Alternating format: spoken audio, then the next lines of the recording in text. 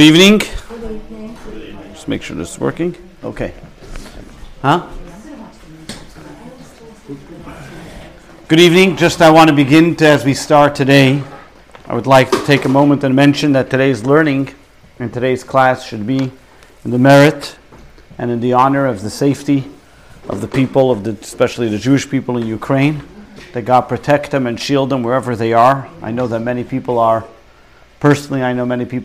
fleeing at this moment from the cities of Kharkov, Kiev, and places of the such, Zhitomir, Petrova, Chernigov. There's over 180 shluchim in Ukraine. All of them stayed behind, but now, all of them stayed until last night. Chernigov, which was completely bombed, so therefore they had to leave. They're on their way a lot of people left to Moldova. From there, to Hungary, to Germany, Poland, to Israel, to different places that people went to.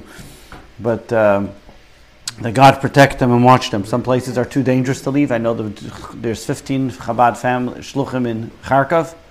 At the moment, they said it's too dangerous for them to leave. It's more dangerous for them to leave than for them to stay there, as there's bombs just going off all around them. So God protect them.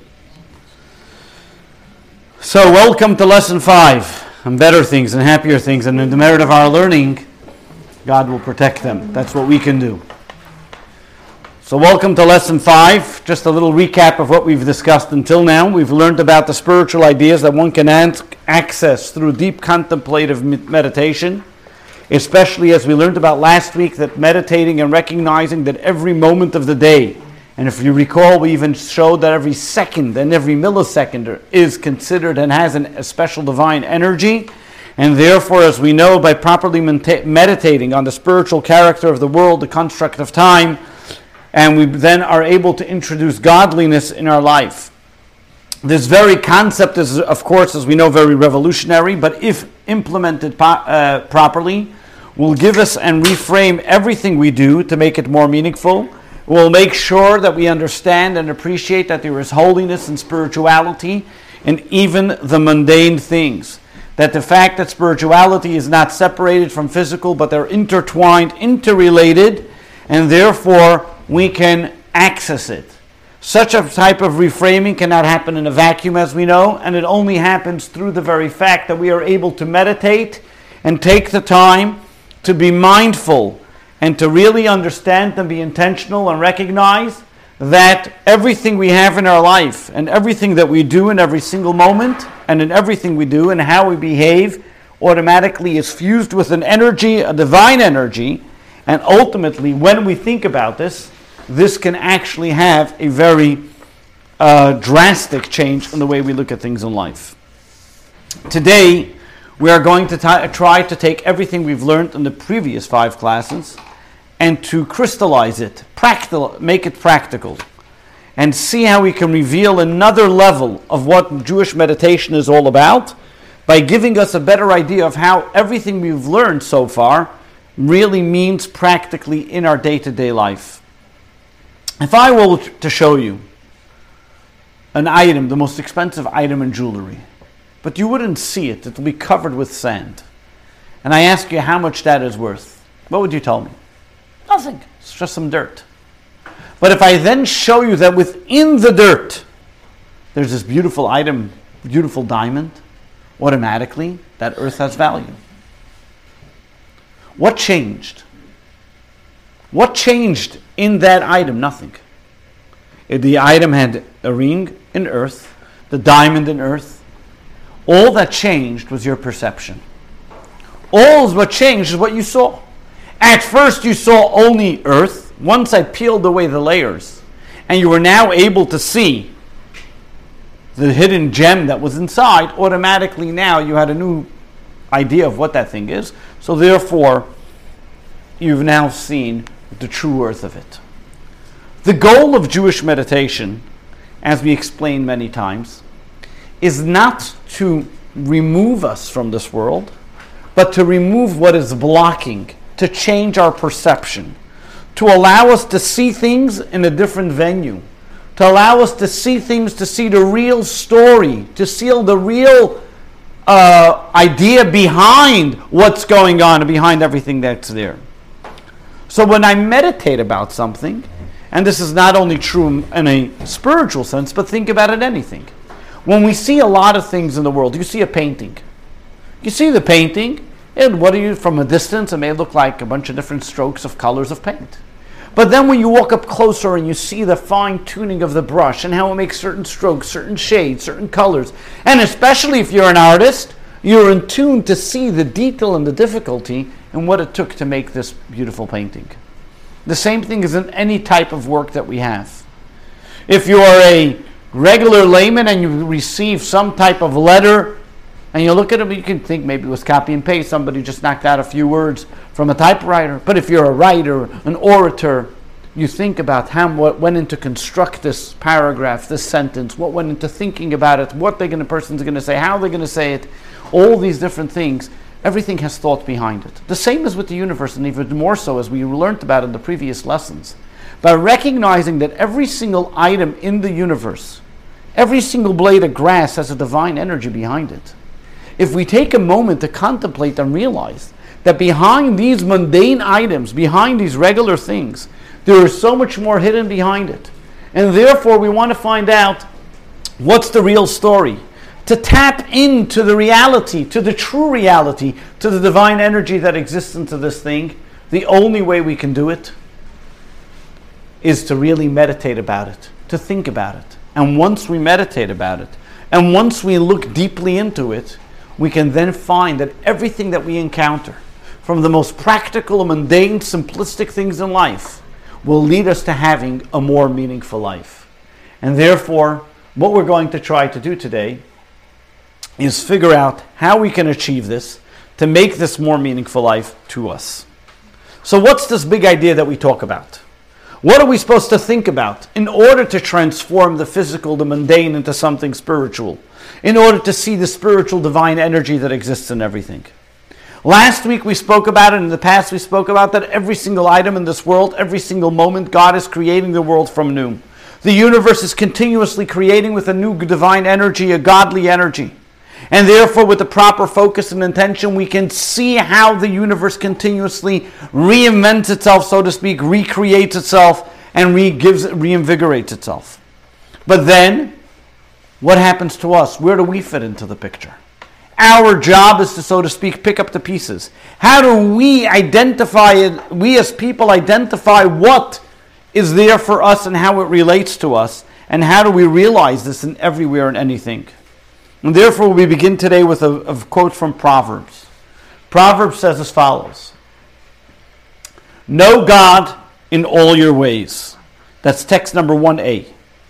"And He will direct your paths." The Talmud expounds on this verse and says as follows: Bar Kapara taught. This is text number 1b, page 149. Which is a brief passage upon all fundamentals of the principles of Torah are dependent. Know God in all your ways, and He will direct your paths. With these few words, Bar Kapara is indeed giving us an entire spotlight of what it's telling us. He's telling us, know God. What does it mean to know God? How does one know God?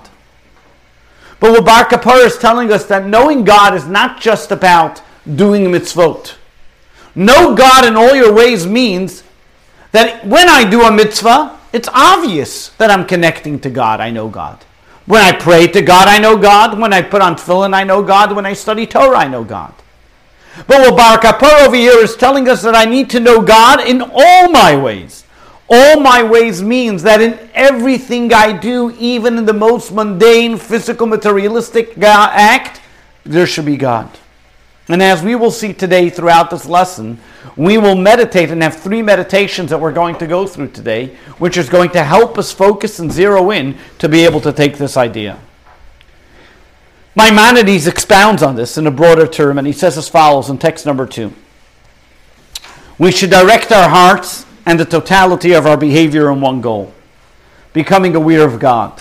Blessed be He. The way we rest, rise, and converse should all be directed to this end.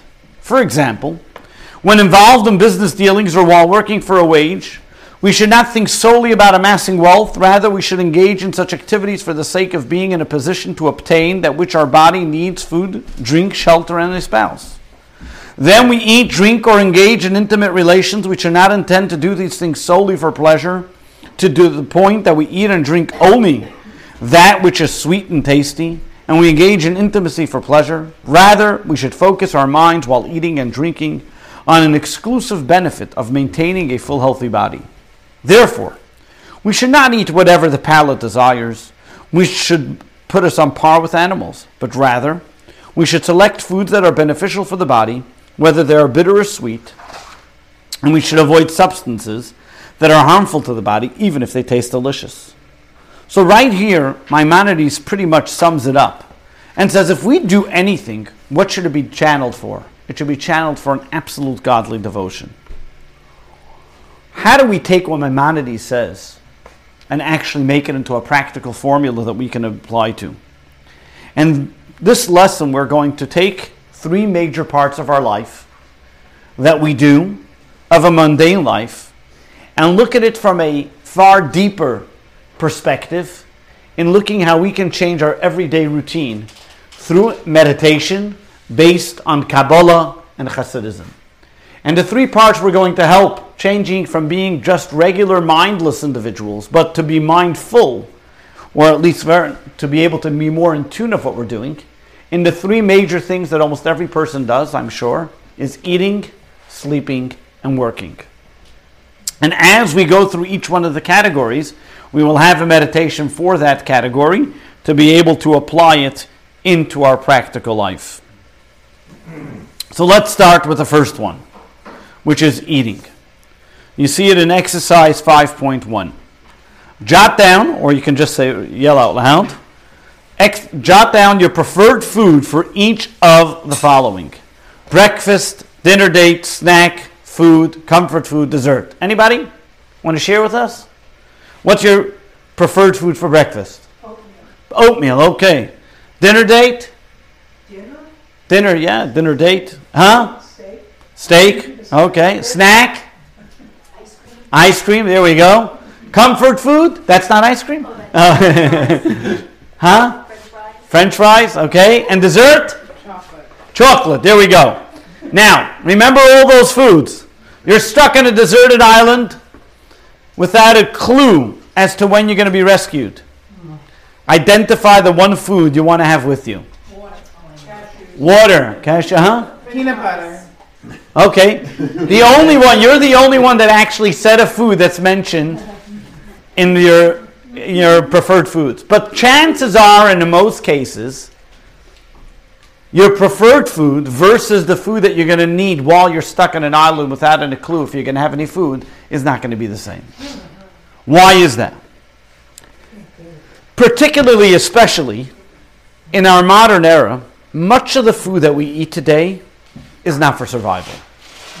Because if it was for survival, bread and water would do fine. You don't have ice cream, chocolate, French fries, oatmeal even, for survival. You eat it in most cases because it's good. Usually, you're not having a tub of ice cream or having a 2-pound steak or whatever it may be, or just even grabbing a snack bar because you need to survive. It's because you desire it, you want it, therefore you have it. Most of us, at least I'll talk for myself, or most of the time, we're mindlessly popping food into our mouth. Not necessarily because we need it. It looks good. Might as well try it. So what happens? Without meditation, what are we doing? We're just taking any food we see and eating it. It looks good. It tastes good. I eat it. And therefore, sometimes we eat things that can sometimes be not necessarily for the best of our interest. But if I was mindful of what I'm eating, what happens then? All of a sudden I start eating healthier. I start recognizing what I'm eating. One of the things that, I'll give you an example, diets do to people, especially one of the genius ideas behind Weight Watchers, was not necessarily that people eat less, was that they're mindful of what they're eating. All of a sudden you notice this has sugar, this has salt, and all of a sudden, and when do you find out about it the most? is when somebody, for example, has an allergy to behind. I'll give you an example. My son, for example, has a nut allergy. I never knew that most chocolate have hazelnuts in it. You would never know. Why? Because why should you look? But once there's somebody that has an allergy and where there can be a bad reaction to it, you become more mindful of it. So that's a very physical, mindful type of concept. But now let's take it to the idea where we talk about eating in general, not even about allergies. The moment I am mindful of what I'm eating, the moment I am conscious what I'm eating, I automatically start eating healthier and different. Because now I'm not eating anymore because I want to, I'm eating to survive. I change my perspective. And if I need it to survive, what is the best nutrients that I can eat that will help me survive? So mindful eating is not just about healthy eating. But with mindful eating, we can automatically now frame the concept of eating to make us more spiritually inclined even while we're eating. Then all of a sudden our eating habits can become now a way of serving God. How is this done? Well, Jewish rituals especially have this implemented within the Jewish ritual. What is the first thing we do before we eat? We make a blessing.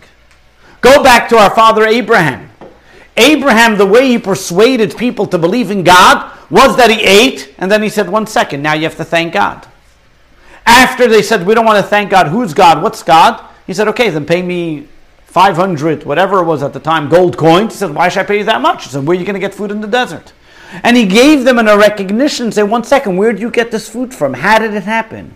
He caused them to be in a state of mindfulness that they should acknowledge and recognize that God exists. What a blessing does before eating, it takes a moment and says, stop.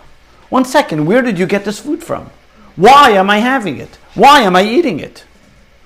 What's it causing me to do? I recognize that my food didn't just pop on the table just like that. It came from someplace. There was something that had to do for it to happen. I remember I used to do these model matzah bakeries in different schools. I did them once in California and a bunch of different places. And the first question I asked the kids is, where does flour come from? Almost every kid in the group said flour. First they thought flowers, in the garden. But then I told them flour actually comes in bread and all these type of forms, which many kids don't even know the flour is in bread. Oh, the grocery store. A regular kid today would not even know that there's a mill and there's somebody that's toiling and harvesting and all the different things that go into making flour. Think about anything you eat. Take about, you want to have some mac and cheese. How did that macaroni come about? There had to be a farmer in Kansas who was planting the wheat or whatever it was over there, that the semolina flour to be able to harvest it, and then they have to grind it, and then they have to make it. Anybody ever make a pasta at home? It's a lot of work. Then all of a sudden the cheese you want to make, you got to milk the cow, then you have to make the cow, and then it has to be able to have all the different details to be able to get the cow, how hard to let it sit, and then grain it, and strain it, and get the fats from it. It doesn't happen overnight. We walk into the store, we take something off the counter, or out of the fridge, we take for granted how it got there. We take it for granted until we can't get it anymore, right? But what happens is, so when we take a whole detailed concept and when we look into things, that everything that if you think about just a little lunch that you eat, the sandwich that you take for lunch, think about all the energy and everything that went into making that sandwich. All of a sudden we have a whole different appreciation for the food that we eat. And what does God tell us? Take a moment before you eat and recognize and understand and appreciate that sandwich that you're eating didn't just pop on your plate. It didn't pop in the grocery store. There are truckers, there are vendors, there are distributors, there's people all along. And when do we find out? All of a sudden we say, the shipping, now today in America there's a problem. This is not getting to this place, that's not getting to this place. Why? You have one trucker goes on strike, all of a sudden you're not going to have bread anymore. I remember during COVID there was a time that everybody was home and so everybody was baking and there was a shortage of yeast. You couldn't find yeast anywhere. Why? Because the trucker had COVID. He couldn't bring yeast. So all of a sudden you realize that guy's important. When we see over here the concepts and we start to appreciate what it means that the food that comes to our table didn't just pop there, we all of a sudden start having a better appreciation for food. It turns out, as we know, that God is of course involved in every single aspect of it. And there's an interesting custom that's brought in Jewish law, as we'll see in the next part, is that when a person makes a blessing on the challah, you'll see many people do it on the challah or on bread, that they hold the bread with both hands when they make the blessing on it.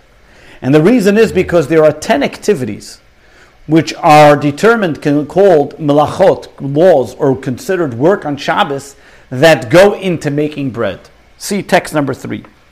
Before reciting the blessing over bread, put both your hands on the bread, for your 10 fingers reflect the 10 mitzvahs associated with bread making.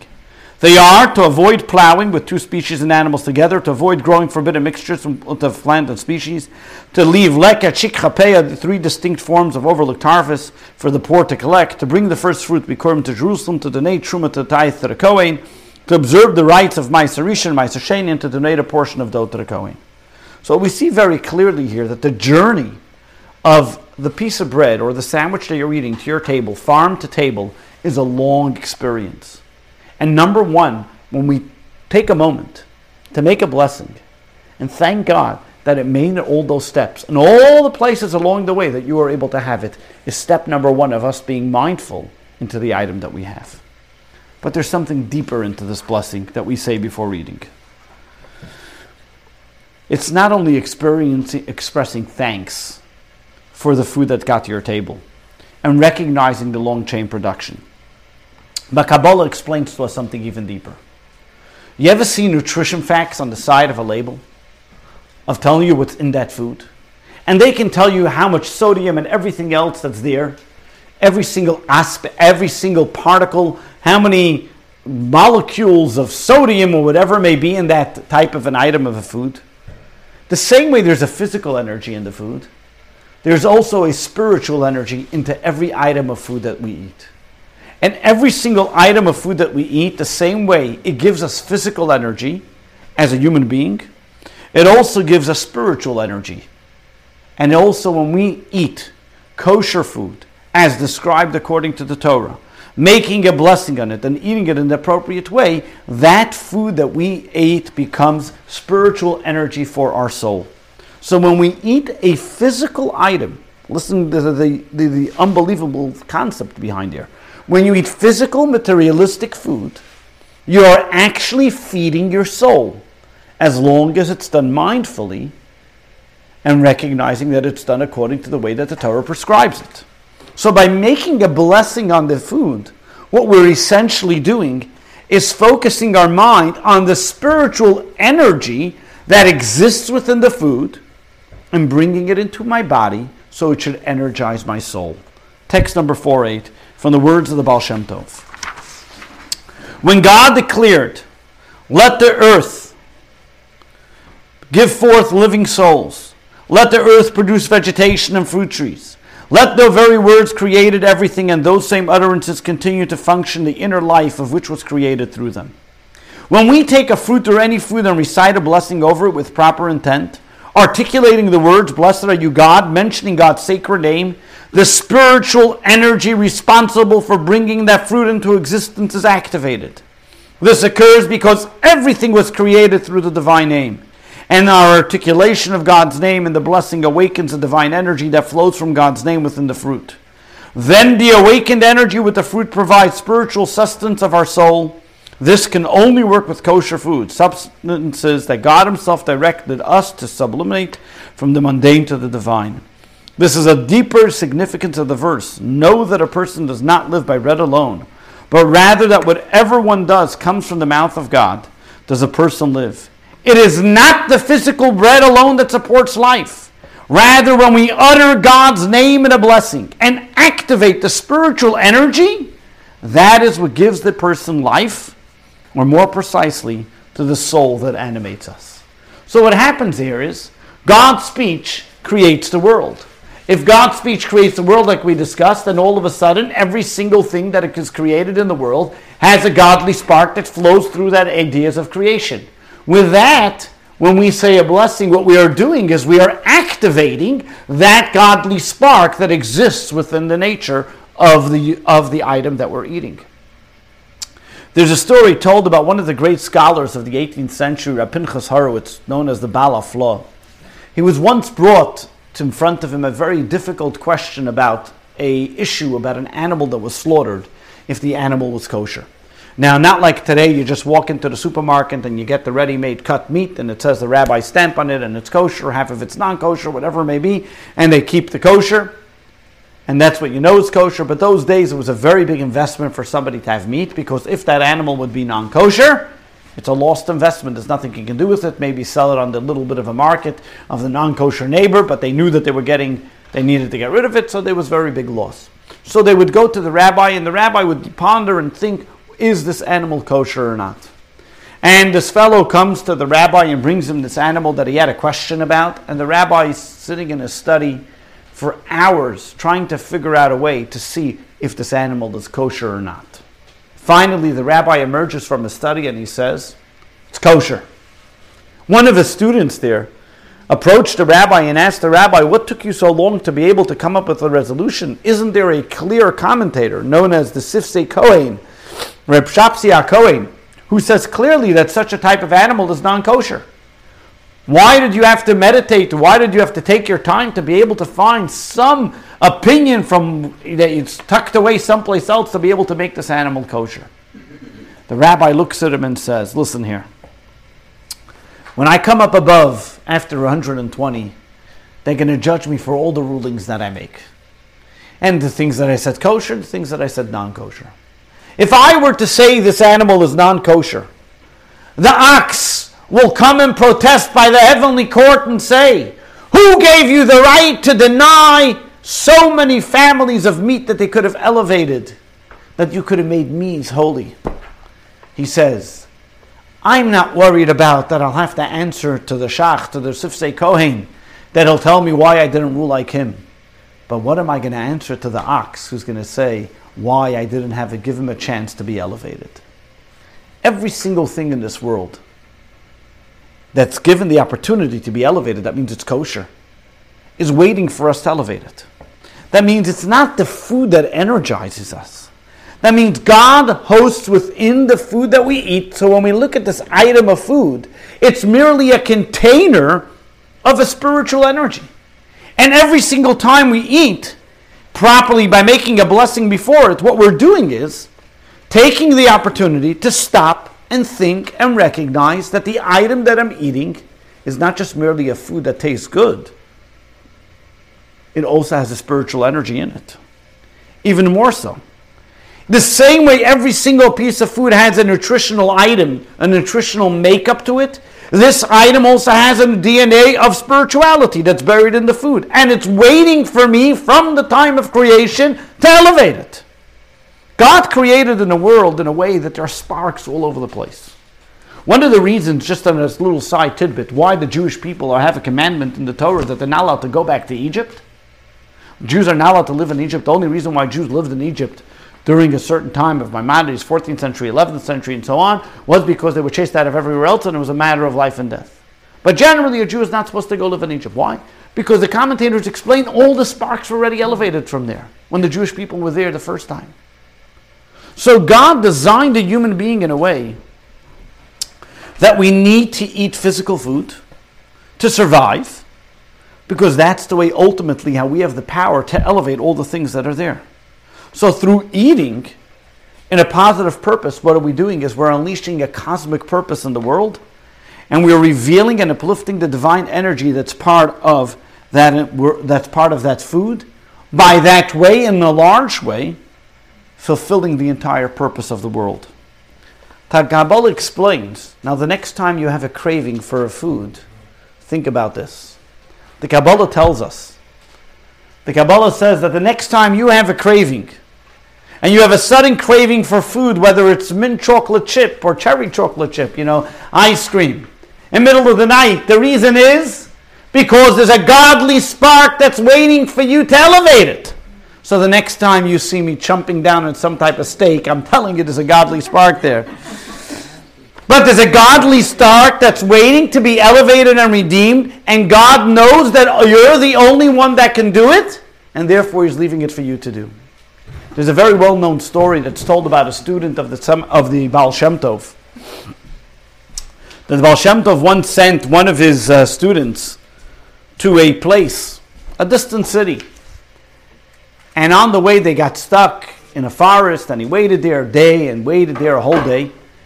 Nothing happened. He was waiting. While he was there, he was very tired, so he went to the nearby, and thirsty, so he went to the nearby river and took a drink of water.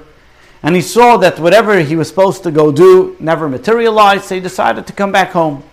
He comes back home to Mezhebush, to the Baal Shem Tov, and the Baal Shem Tov asks him, so how was your trip? So he says, nothing. I didn't get anywhere. I was supposed to get to the city, and we never got there, so I just ended up hanging out in the forest all day. So the Baal Shem Tov asked him, so what did you do in the forest all day?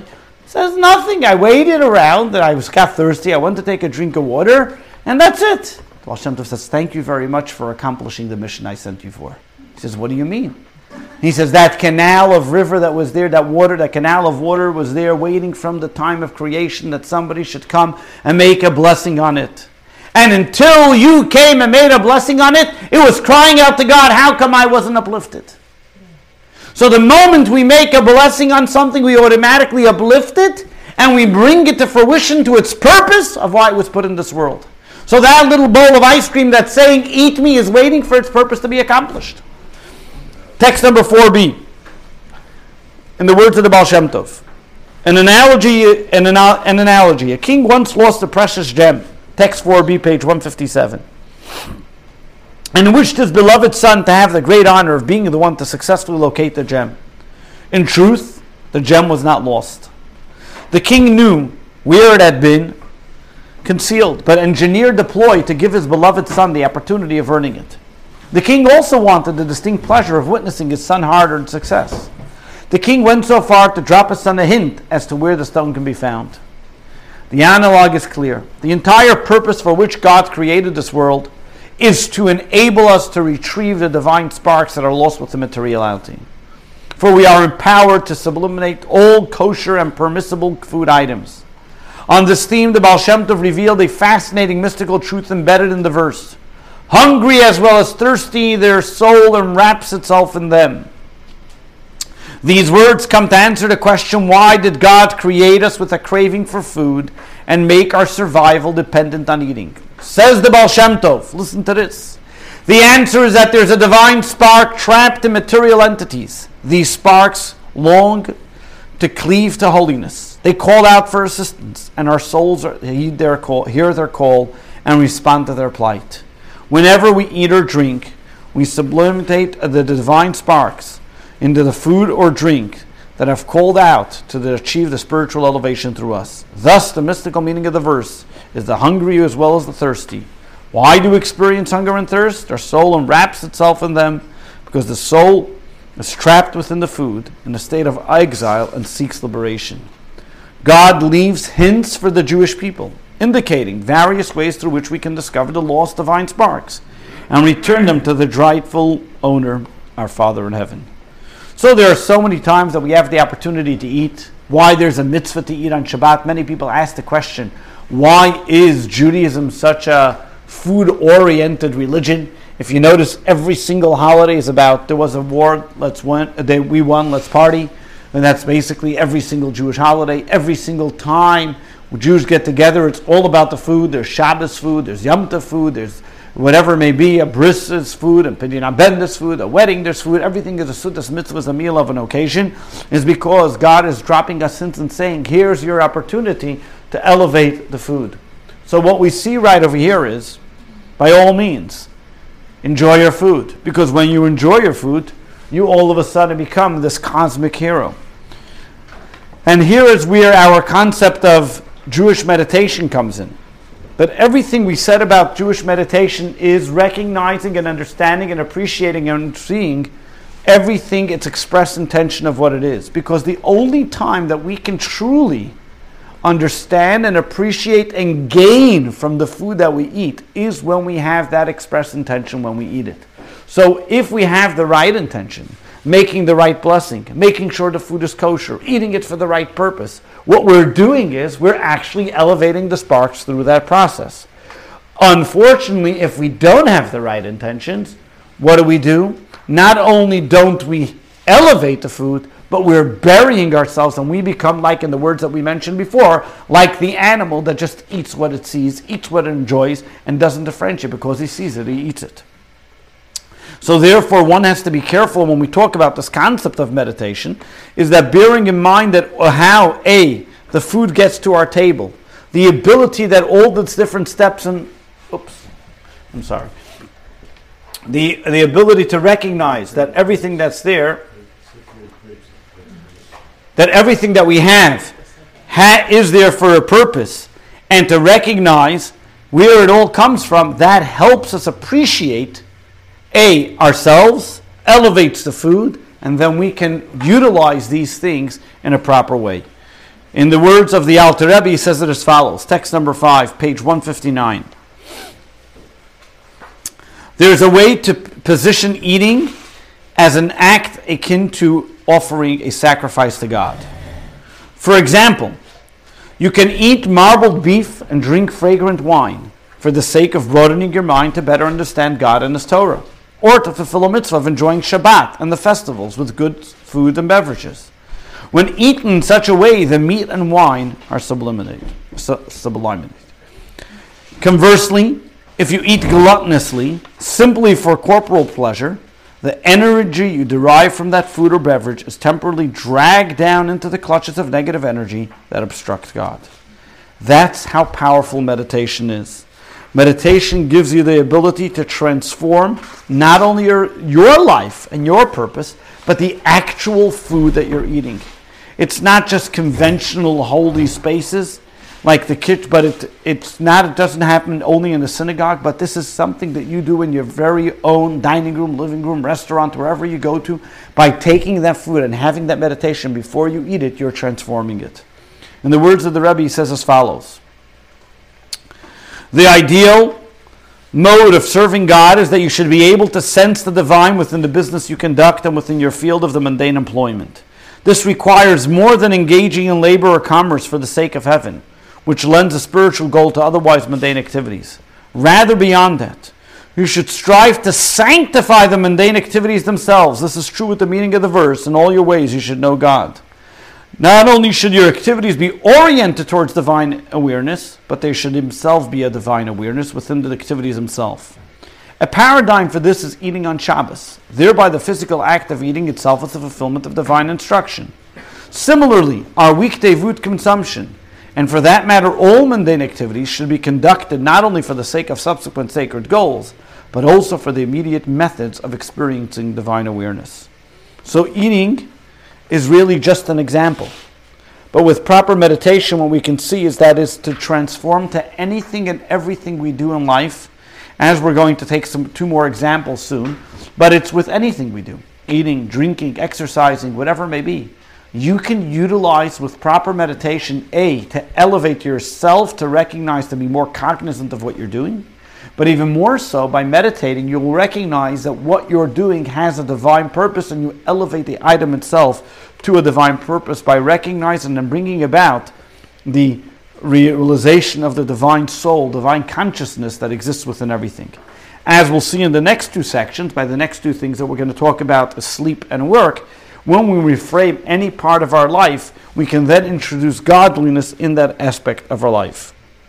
So if there's one concept that we can take out of this is, number one, is to be mindful and focused to the attention that in everything we do, to recognize and see the divine in anything we do. So here's the first meditation we're going to do on eating.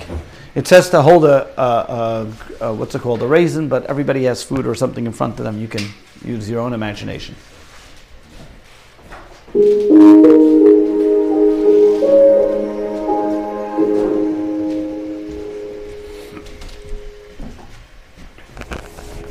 We don't dichotomize between the holy and the secular. In other words, everything has meaning. Everything is valuable. Everything is precious.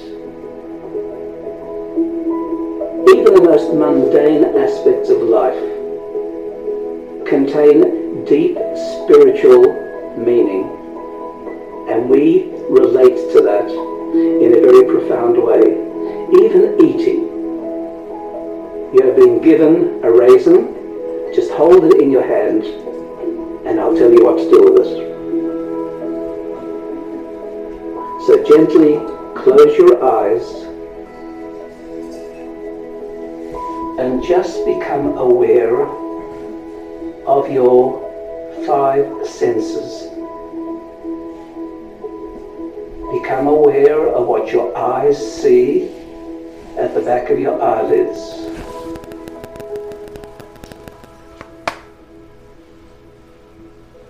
Become aware of what you can hear in the room, even sounds within you.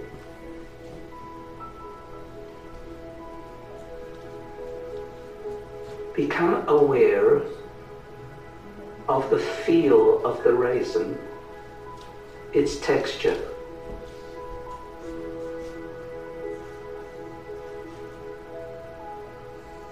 Anticipate the taste of the raisin once you begin to eat it.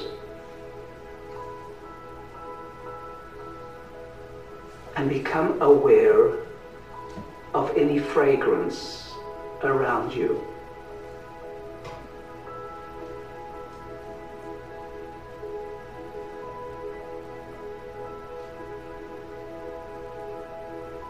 I would like you to take the raisin and adopt a particular kavanah, focused intention. And the focused intention is that you are going to borrow the soul energy of that raisin and allow it to become part of your own energy system. You will do that by eating it. To adopt a focused kavanah, we prepare ourselves by saying a bracha. A bracha, commonly translated as blessing, means a way of drawing down a channel for the soul spark within the raisin to become elevated through. Say it with me or just respond, Amen. Baruch atah Adonai Eloheinu melech ha'olam borei pri ha'etz. And begin chewing. And as you chew the raisin slowly, many times, become aware of the different textures that you encounter. And as the saliva mixes with the skin of the raisin, with the body of the raisin, it changes even more.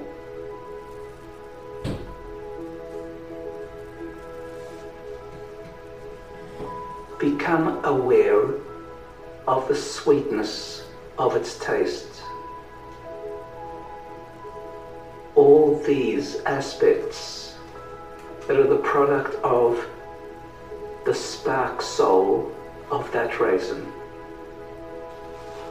Sweetness produces uplift of emotions. That is the soul spark within. Listen to your teeth chewing the raisin, thereby making it much more amenable to digestion. All the wondrous ways that Hashem created the world, all just for elevating the soul spark in the seemingly mundane and ordinary. Be prepared now to swallow the remains of the raisin. And as you do, sense how it becomes one within you.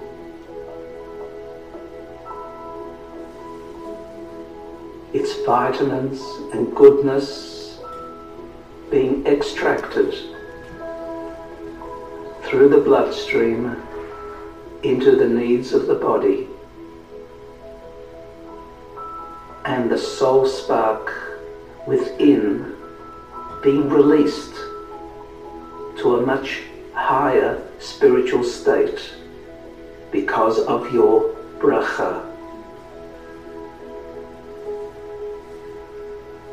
Everything we do in life can be elevated and become much more meaningful if we understand the spiritual dynamics. Soul sparks exist in everything. When we do the right thing, we free the soul spark from its prison, channeling it to its higher source, and we become elevated in the process.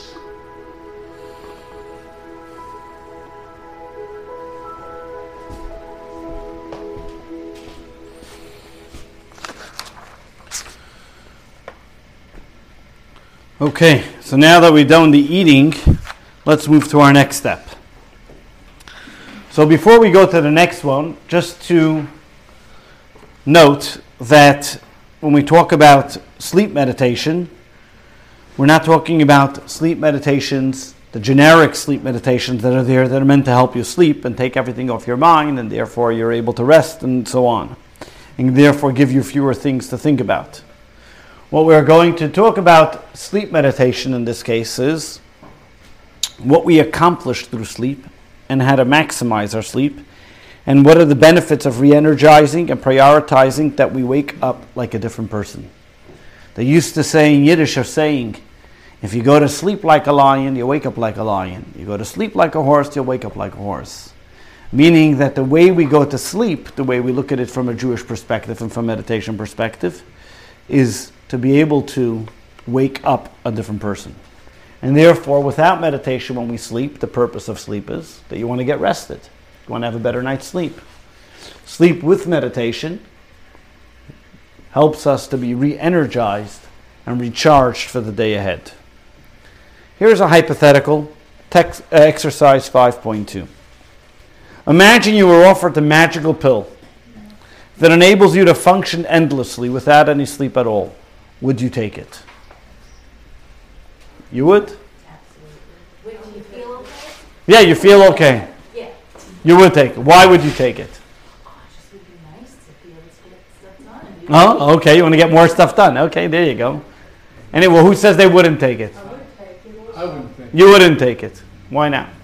Because once the pill, the pill thing wears out, you feel extremely tired. Let's say you'll never feel wear out. You're worried about the side effects, huh? Isn't it crazy that if you think about it, a third of your life you spend sleeping? Imagine you get about 7 hours of sleep, 6 hours of sleep, whatever it is. A third of your life you spend sleeping. Couldn't God have designed a world that humans wouldn't have to sleep? Make our hardware a little differently so we shouldn't have to sleep? Why is it that we have to sleep? What's the purpose of sleeping on it? In fact, they studied it, and for a long time they didn't understand why we sleep. It didn't seem any biological reason why we have to sleep. So what's the reason? Well, now they think it has to do with the brain. Okay. So one of the things that sleep does to us is a very simple thing. It gives us a fresh start. I'm sure your mother used to tell you, sleep on it, and tomorrow come with me, tell me another answer. Or sometimes you yourself says, let me sleep on it. What does it mean to sleep on it? Why is it? You ever go to sleep sad and you wake up the next morning like nothing ever happened? Go to sleep angry, you wake up the next morning like nothing ever happened? You're having a bad day and then you go to sleep and all of a sudden feel better? What if you're not feeling well, you go to sleep and all of a sudden you feel better? Yes. So what's the concept of sleep? Why were you told to sleep? What sleep does, and Judaism recognizes the idea, that sleep gives the person a new sense of purpose, a new sense of life, re-energizes the individual to recognize that when they wake up every single morning, you're a new person, you're a new entity. Like Shabbat. Similarly, but in a different way, and that's why Shabbat, people sleep on Shabbat too. But what's the concept? The idea is that we say every single morning when we wake up, we say, Moda ani lefanecha, I thank you, God, she'echzarta bi nishmasi, that you returned my soul. I became a new person. It's one prayer we say every single morning before us, the moment we wake up, before we wash our hands. It doesn't have God's name in it, so it's not necessarily considered, so to speak, a prayer. But what are we saying in that prayer, in that phrase? God, thank you for giving me a new day, a new life, a new energy. Why am I giving thanks to God? Bilam said I would not go to sleep to begin with. What the prayer is and what it's telling us is recognizing that today I've been renewed for a new purpose. That what happened yesterday doesn't matter. Today is a new idea, a new energy, a new excitement. In fact, what do we say after Moda ani? When we wake up in the morning blessings, we say the blessing, Asher Yotzar Asa Adam, that you created man. Why do I make the blessing every single day that you created man? Make it once in your life, thanking God that you created man with all the different parts that we thank God for the plumbing that's working in our body. Why do I have to say it every morning? Text number 7, Rabbi Shneur Zalman says, it is customary to recite the blessing of Asher Yotzar each morning, because at the start of each day we are like freshly created beings. It is therefore appropriate to praise God daily for having created humans with His wisdom. Although that it may seem natural to go to sleep, but what do we say every morning? We say, no, thank you, God, that I'm here again this morning. What else does sleep do? As we mentioned, sleep gives us the opportunity as a fresh start, but not by the very fact that I turn off who I was and the next morning I become a new person. But there's actually a concept that before we go to sleep, we do something called a cheshbon hanefesh. We take in an accounting of what happened that day. It's a mixture of, so to speak, soul searching and stock taking. That before leaving the day, we say, what did I accomplish today and what am I going to do tomorrow? Sleeping gives me that opportunity that I can take a break between what I accomplished today and what I'm going to do tomorrow. In the words of the Zohar calls upon us to do it every single night. Before you lay down to sleep each night, we should take stock of our deeds throughout the day. We should repent for whatever we did wrong and ask God for compassionate forgiveness. So I have Moda ani to start my day, to give me that fresh start. And then I have sleep, which gives me a time to pause. It gives me a time to take stock. But then there's also another similar thing that's mentioned. There's another element to sleep as well. Judaism builds into this meditation a pit stop for every single day. But beyond the meditation of the pit stop, to recognize where I am, how far I've gone, what I have done. But there's another concept here in Jewish law. There's a practice of, so to speak, letting go. In the evening prayer of Shema, in the Siddur, you can find this. There's a prayer before we say the Shema. It says as follows: Ribono shel olam, Almighty God, I hereby forgive to anybody who have wronged me in any way, shape, or form, whether in heart, whether in soul, and so on and so forth. A person automatically at the time, he lets go of any toxicity that may exist in his life. I remember speaking to somebody, it was just a few months ago, somebody that was having some hardships, a little bit of emotional challenges, because they felt that somebody wronged them. And one night they decided that they're going to say this prayer with full intention and really mean it. That's it.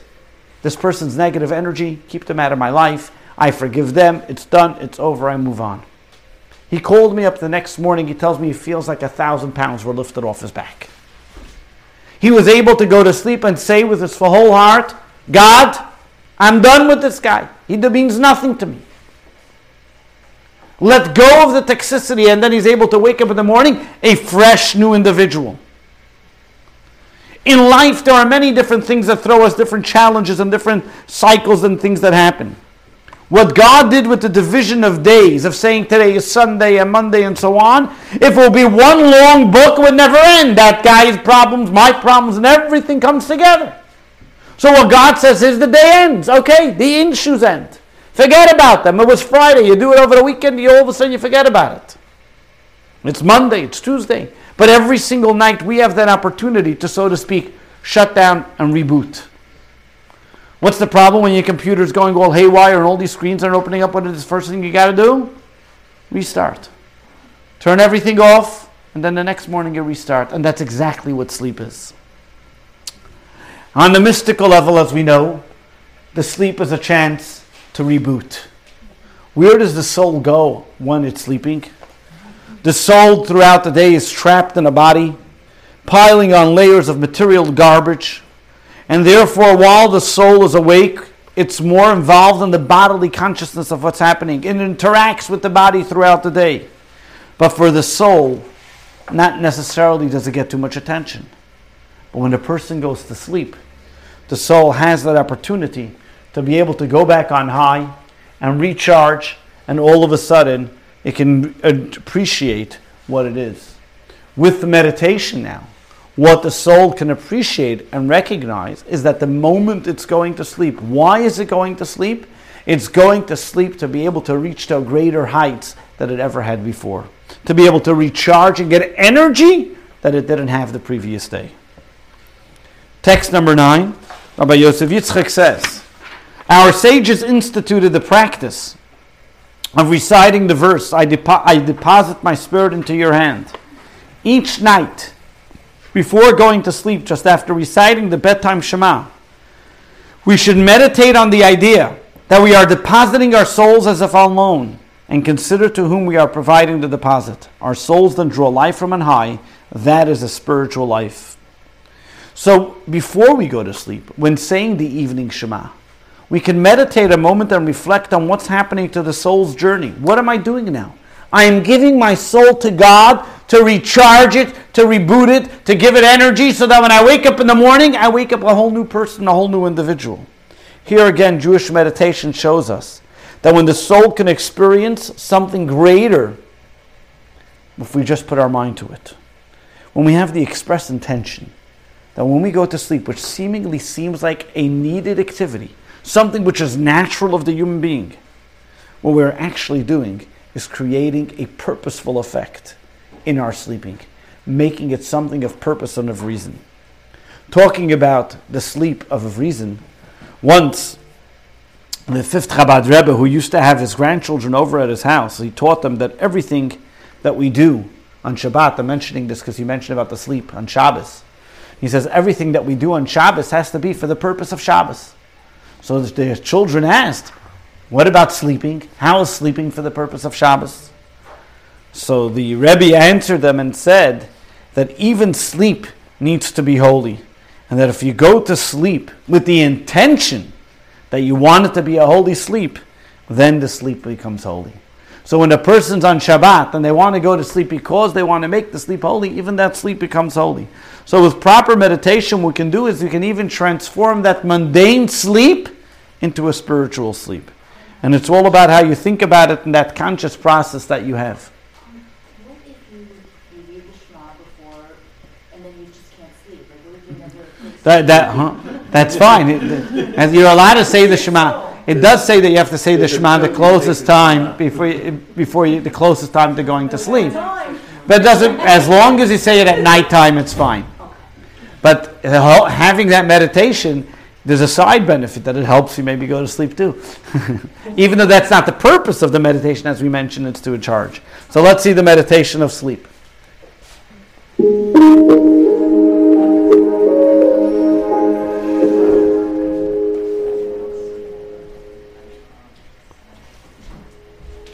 Such a mystery, falling asleep, that absolutely beautiful transition as you move from consciousness into some state of subconsciousness. And what you're doing is allowing yourself to move upwards, wander your soul in higher realms where it is energized for the next morning.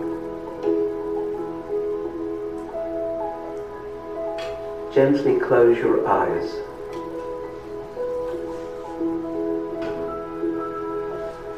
and just become aware of waves rolling in from the sea. Observe one wave as it finally lands on the shoreline, losing its form, its last gasp, with its wetness extending, and then the excess gently rolling back into the sea. The cycle of a wave, the cycle of life.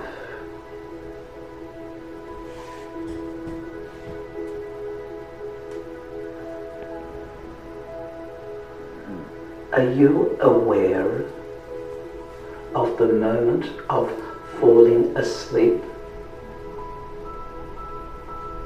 when the wave loses its form and spreads on the shoreline? Do you prepare yourself for the journey of your soul at night, when the soul rises to higher realms, enjoying a tutorial to further enlighten it, give it peace and rest, to become refreshed by morning time? Do you have complete trust in your sleep state? Do you willingly allow your soul to travel on high? That state of trust, bitachon, is so necessary for a good night's sleep. B'yodoi avkid ruchi. I deposit my soul in God's hands. The soul has been given to me by the manufacturer with a warranty, and that warranty includes nightly gain, improvement, refreshment. And that's why I sleep. Prepare yourself before you go to sleep to have a state of confidence that the journey will allow you to be a better you next morning. Say the Shema before you go to sleep to create that sense of absolute confidence as you deposit your soul on high. By doing so, the depth of your sleep allows the soul's return to be one that brings you strength and confidence the next morning. Prepare for a good sleep. Be confident in elevating your soul, and allow the next day to be a day of further growth and the soul's pathway through the body to reach out and make the world a much better place.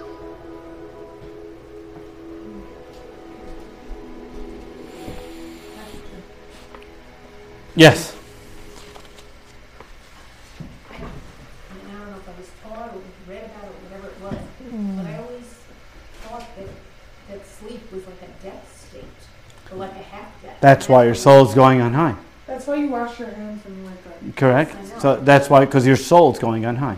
I know, but it seems like it's not a death state. Then if your soul is going on high, When your soul's going on high, it is a type of death state. The question is your soul's going on, it's not, the difference is when your soul goes on high, when a person passes on, it doesn't return. Or it returns in a reincarnation. But over here, it's going on high to recharge itself. But it's the same idea. The moment the soul leaves the body, even if for a little bit, so you're in that subconscious state. That's why we wash our hands, because it's a state of impurity. So just because the soul is recharging, the body is still left in impurity for that exact reason. Yes? So what happens if a person gets up several times during the night? No, honestly. Does the soul go, come back, go? And why not? It doesn't get tired, it doesn't get jet lag. That's what happens. But it's making me tired. Okay. So, let's move on to our third practical meditation that we have for today, which is work. For most of us, work is ingrained in a practical, in part of our daily routine. And even for those of us that don't work because we're retired, unemployed, whatever it may be, for whatever reason, work is still something which is part of living and adapted to other areas of responsibility, which we call work, chores, whatever you want to call it. And it takes up probably most of any person's waking hours. And most people, of course, enjoy work. That's why they look forward to Mondays. But how do we then reframe our approach to work? How do we transform our work into something more meaningful? How do we make that work shouldn't be this tenuous type of act, but it should become something which is meaningful, important, and recognizing the purpose in it? And recognizing that we just don't go to work because we have no choice and we got to pay our bills. So to be able to understand it, we first have to peel away the layers of why sometimes, or what happens, why do people go to work? So if I were to ask you, why do you work? Anybody? You work? Why do you work? Don't be shy. Oh, why do I work? Yeah. Make money. Make money. A small difference in the world. Okay, make a small difference. Anybody else? Why do you work? Fulfill myself. Fulfillment, okay. Why do you get fulfillment from work? That will be another question, okay. Why? Yeah, okay. Choose something you love to do. Okay, anybody else? Pay bills. Pay bills. Okay. Most people, when you ask them, why do you work? Got to make money. What do I need money? To pay my bills. Why do you need to pay your bills? Because I want to have shelter, I want to have food, I want to be able to live life. Or they want to say, what motivates people to work is not only to pay their bills, because since they want to make sure that they have family, they have want to make sure they want to care for their loved ones, they should be able to be taken care of, and so on and so forth. And what it boils down to is that why do you work is because you care about the people, yourself, and the people around you. And because you care for yourself and the people around you, you're going to do something which takes up most of your day to be able to provide and to make sure that they have something to have. When you look at that answer, it's nothing really sophisticated or philosophical about it. And we all know that it's not that hard to think about. And you say, listen here, why is any person showing up to work? Is since they have to provide. They need to make money. They need to be able to have shelter. So let's take that concept and let's understand it. If we're operating in that level, let's put a meditation to it to be able to appreciate what we're doing here. Because there's more to the story than just working to be able to provide. There's more to the story of work, going every single day to the same job and doing the same grind, whether you love it 100% or not. But the very fact that you have to do it and you keep yourself occupied for most of the day. Work is not just about bringing food to your table. Work has an inherent value in it. And why does it have an inherent value? Because after all, not everyone has necessarily loved ones, but they still go to work. Let's take the following question, the following scenario. If you look in exercise 5.4, if you won the lottery jackpot tomorrow, and you would never have to worry about making a living again, would you choose to work nonetheless? Yes or no? Who says yes? Raise your hand. Even the ones that say no, I can guarantee you, you'll be home for a few days, you'll be running out of the house looking to do something. Now, the work doesn't mean working first so that you get paid. Volunteer or whatever it may be. Why is it Why is it that people would work even if they have enough money? There are billionaires. What's his name? Bezos still goes to work. Elon Musk still goes to work. Goes to space. Why? What? Goes to space. Goes to space. Well, that's his work, right? But the bottom line is that you have people who have billions of dollars, that they have enough money for them, their children, great-grandchildren, great-great-great-grandchildren, to live comfortably, wealthy, and everything else, and they still go to work every day.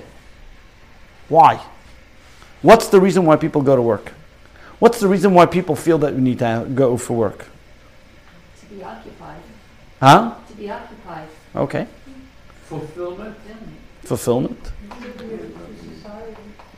Seemingly, but let me ask you that question. Let's take it back. Why do I need to work to feel fulfilled? Why can't I find fulfillment in something else? Why is it in the inherent DNA of the human being that we need to work?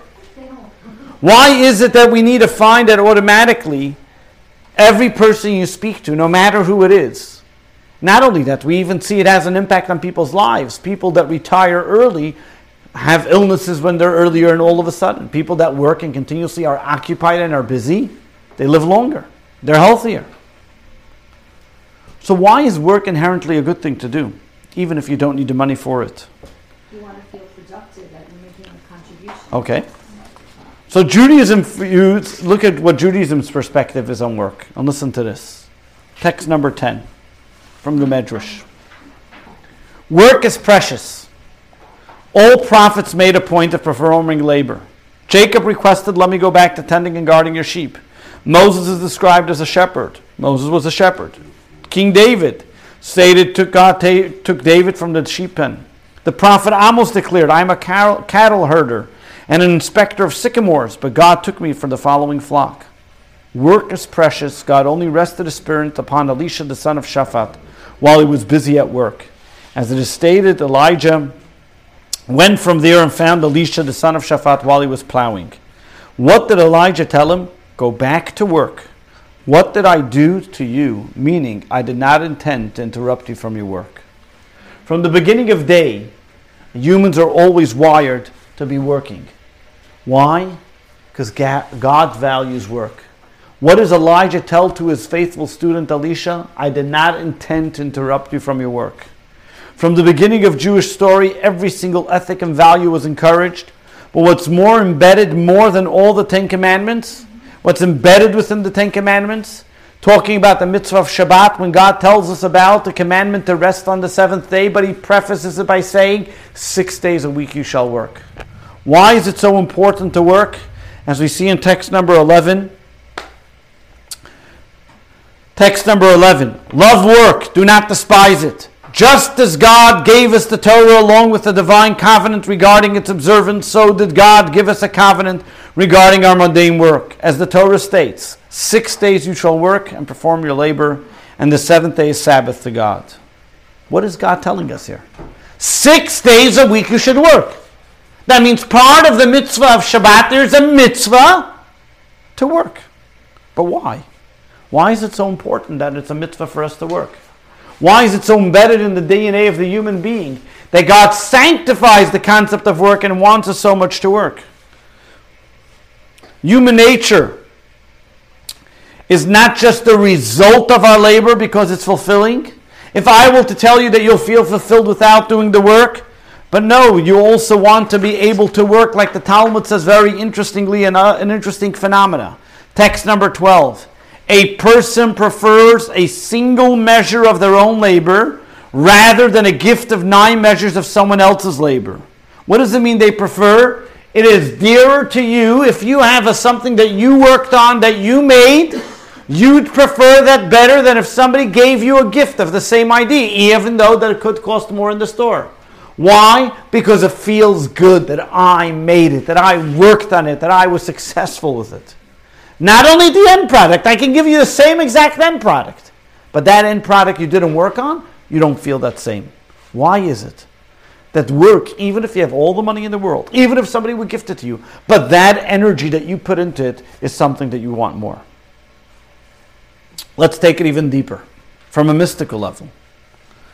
The act of work, the Talmud tells us, is the deepest level in the purpose of why God created the universe. Why? Because it all depends on the intention. The Talmud states that after 120 years, the soul comes on high. And when the soul comes on high, the soul is going to be asked numerous questions of what they did in this world. And what do you think the first question the soul on high is asked? Text number 13. Rava taught, when we depart in this world and we must have faced heaven's judgment, each of us is asked, did you conduct business faithfully? Did you designate times for Torah study? Did you engage in procreation? Did you long for the final redemption? Did you engage in the dialectics of Torah wisdom? Or attempt to extract a fresh concept of an existing one? But what's the first question that God is asking of you? Did you engage and did you conduct business faithfully? The very first question in the high court above in heaven, where seemingly nothing else matters but spirituality, they're asking you, did you conduct business faithfully? Before did you learn Torah? Why? And the answer is, because going back to what we mentioned before, every single thing we do in this world is connected to God. God is everywhere, from the moment we wake up to the moment we go to sleep, in every single aspect of what we do. From Wall Street to Main Street, from eating our lunch to eating our dinner, every single aspect is in God. And therefore, what we need to do, and what God is telling us here, is that in every single aspect in our life, we have to find godliness, even in work, and work is a method for us to discover and find godliness in it. As we can see in text number 14, the way the Talmud phrases the heavenly inquiry, did you conduct business faithfully, allows for an alternative understanding. Not only does it include an inquiry regarding your honesty and integrity faithfully, but it's also about the spiritual approach full of faith. Was your mundane and material work saturated with faith in God? What was he saying? What is he telling us over here? That when a person goes, seemingly you may say, wow, this sounds abstract. There was a chassid known as Rabbi Yamin Kletzker. He was a very well-known chassid. He was called Kletzker. The word Kletz means beams. He was in the business industry that he rented forests from noblemen, buy their woods, chop them down, make rafts, and then put them down the river, and that's the way he would make money. Every single year, after the end of the winter, he would have to make an inventory of what he did, and at the end he would write, Ein oid milvade. His total inventory sum, or total amount of money was, there's nothing else but God. They asked him, what is this, a joke or something? He said, absolutely not. At the beginning or at the end, everything that he does in his business is all saturated with the concept that it's all God's. Everything that he does is in the venue for God. You say, how's that possible? How does that make sense? How is it possible that I can find godliness or meditate about godliness in everything I do? Yes, there's niceness of it. But think about it for a moment.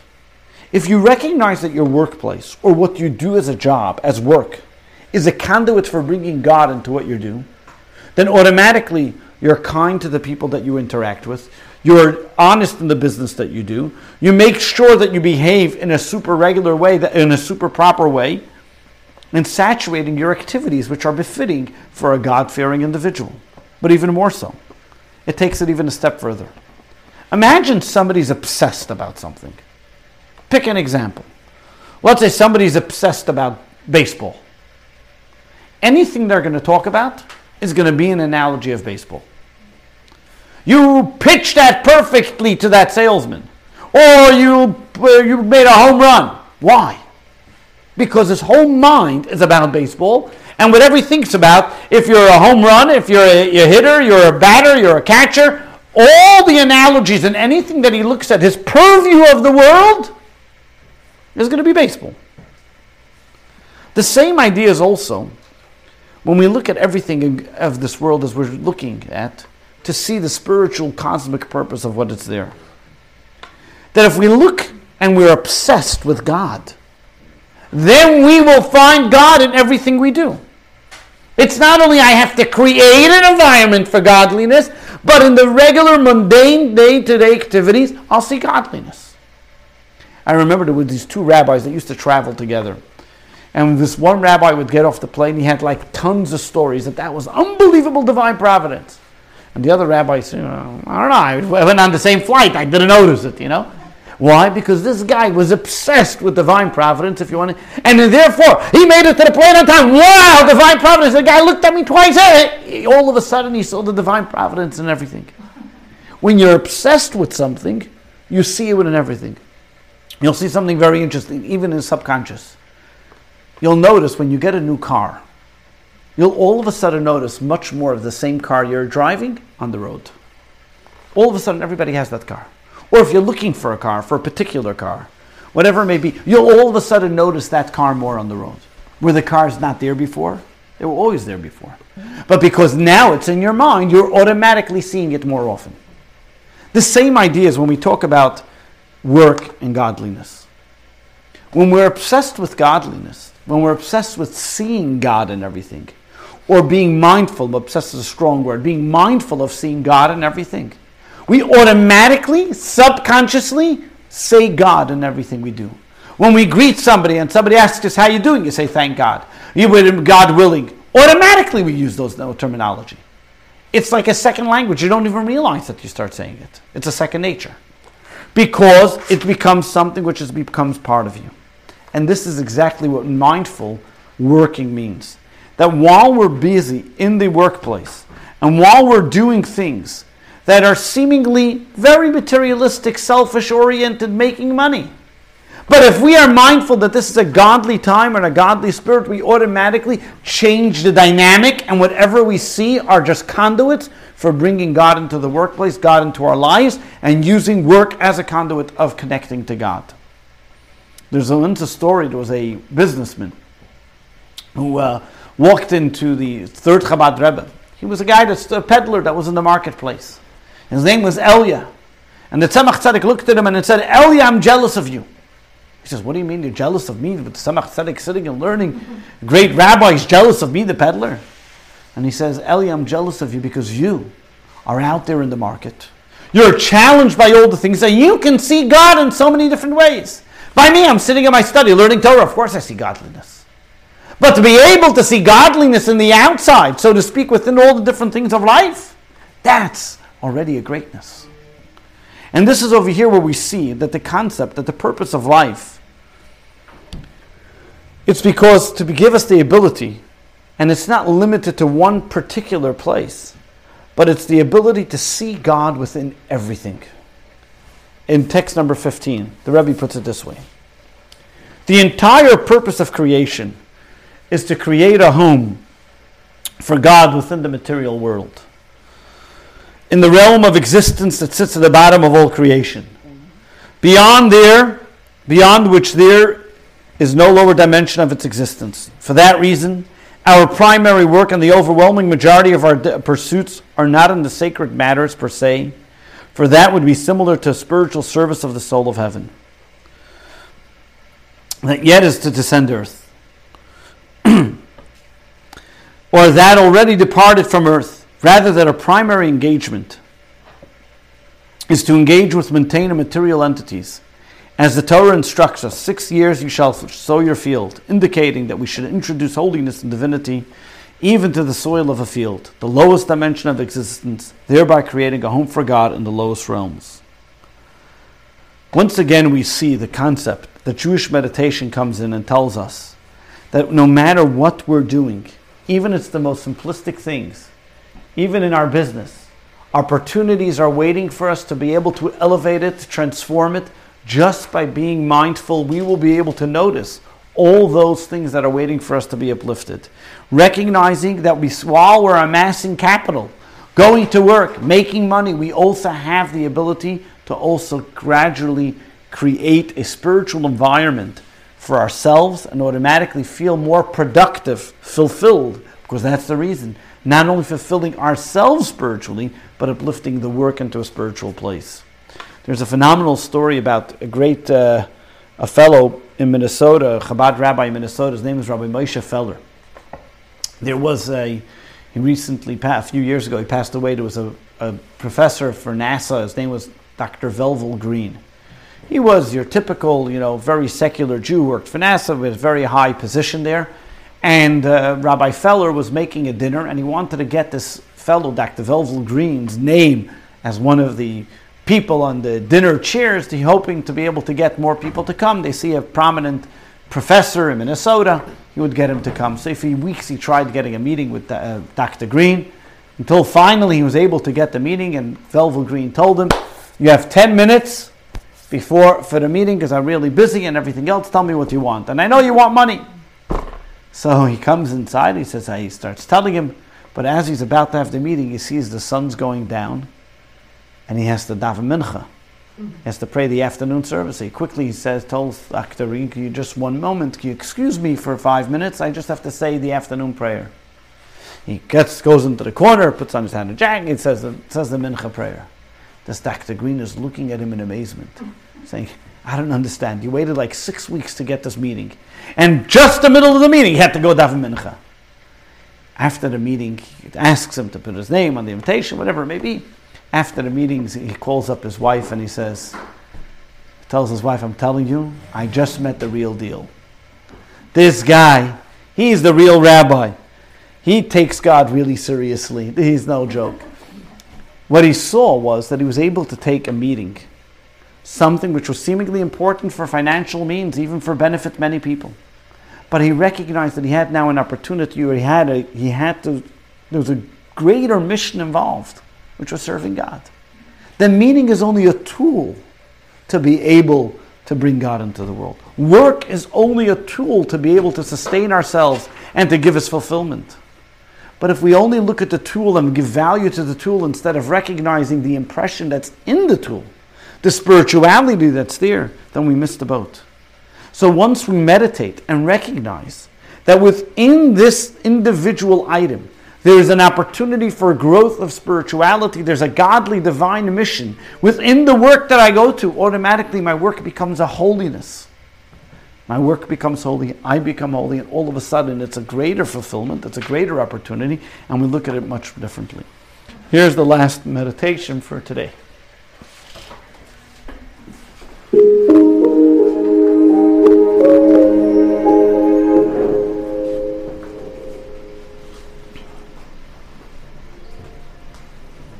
Why do you go to work every day? Whether that work be in an office, or a home office, or housework.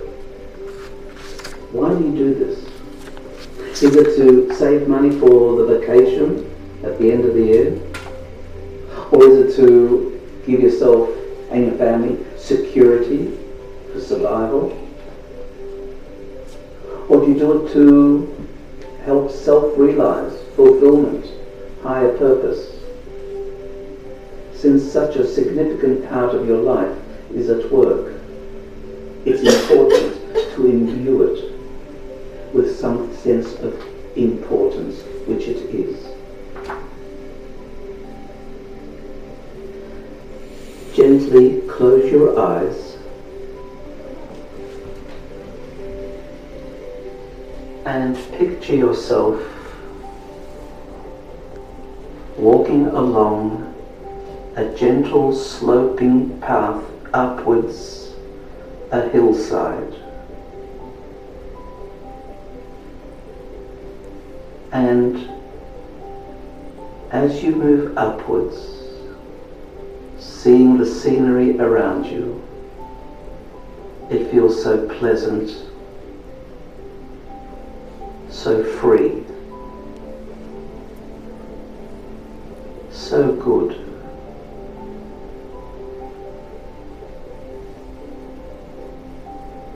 Is that the feeling you have when you go to work?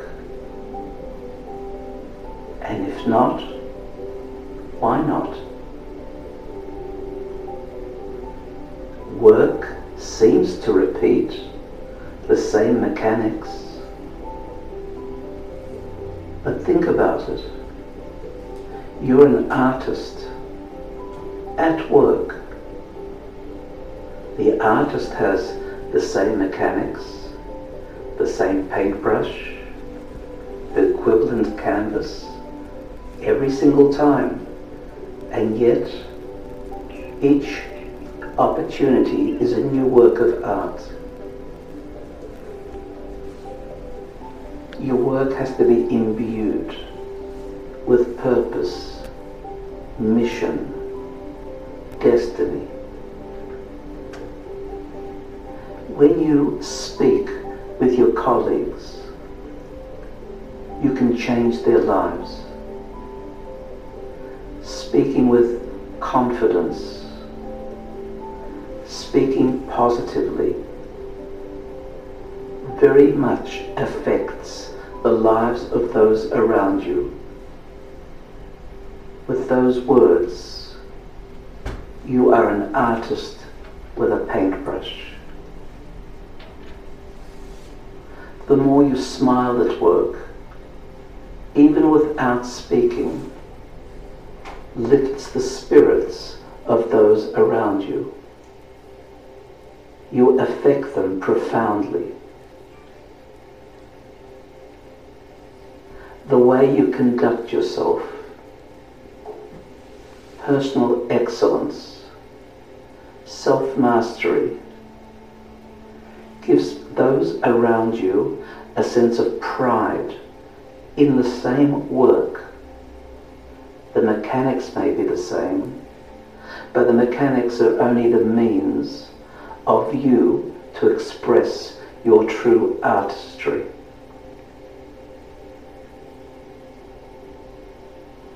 Allow your work to be clay in the hands of a sculptor.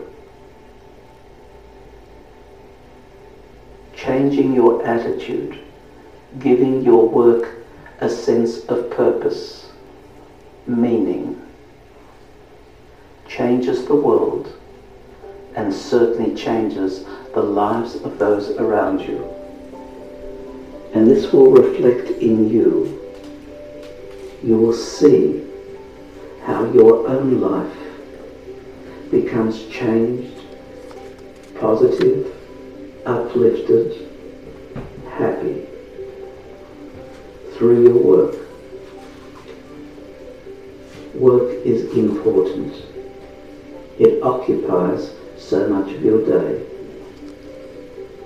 Allow yourself to be the artist in the studio in context of your work. And that way, allow the world to be a beautiful garden that everyone can walk in with admiration.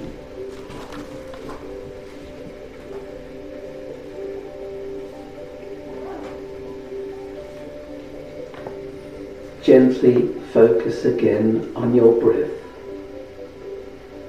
Breathing in through the nose and out through the nose. Feeling the coolness of the air as it enters and the warmth of the air as it exits.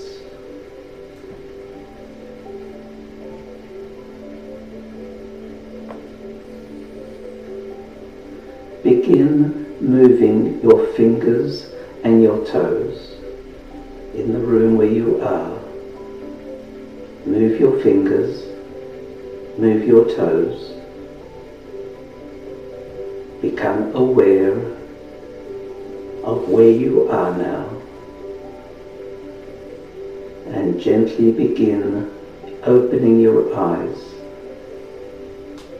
coming all the way back into the here and now.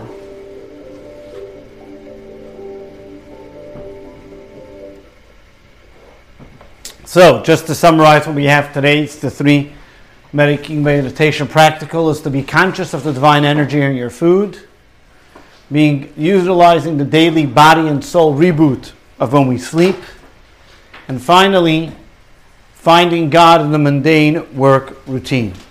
So here's a quick review you have page 173, the key points of what we studied today.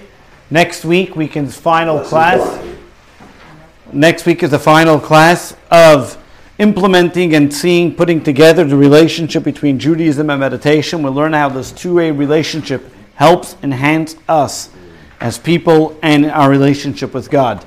Just also a little commercial announcement, which is the following week is Purim as well. So Purim is March 17th. We have a big Purim party here. Hopefully you'll join us. And Purim March 16th at night begins Purim. We hear the Megillah, and then we hear it again March 17th.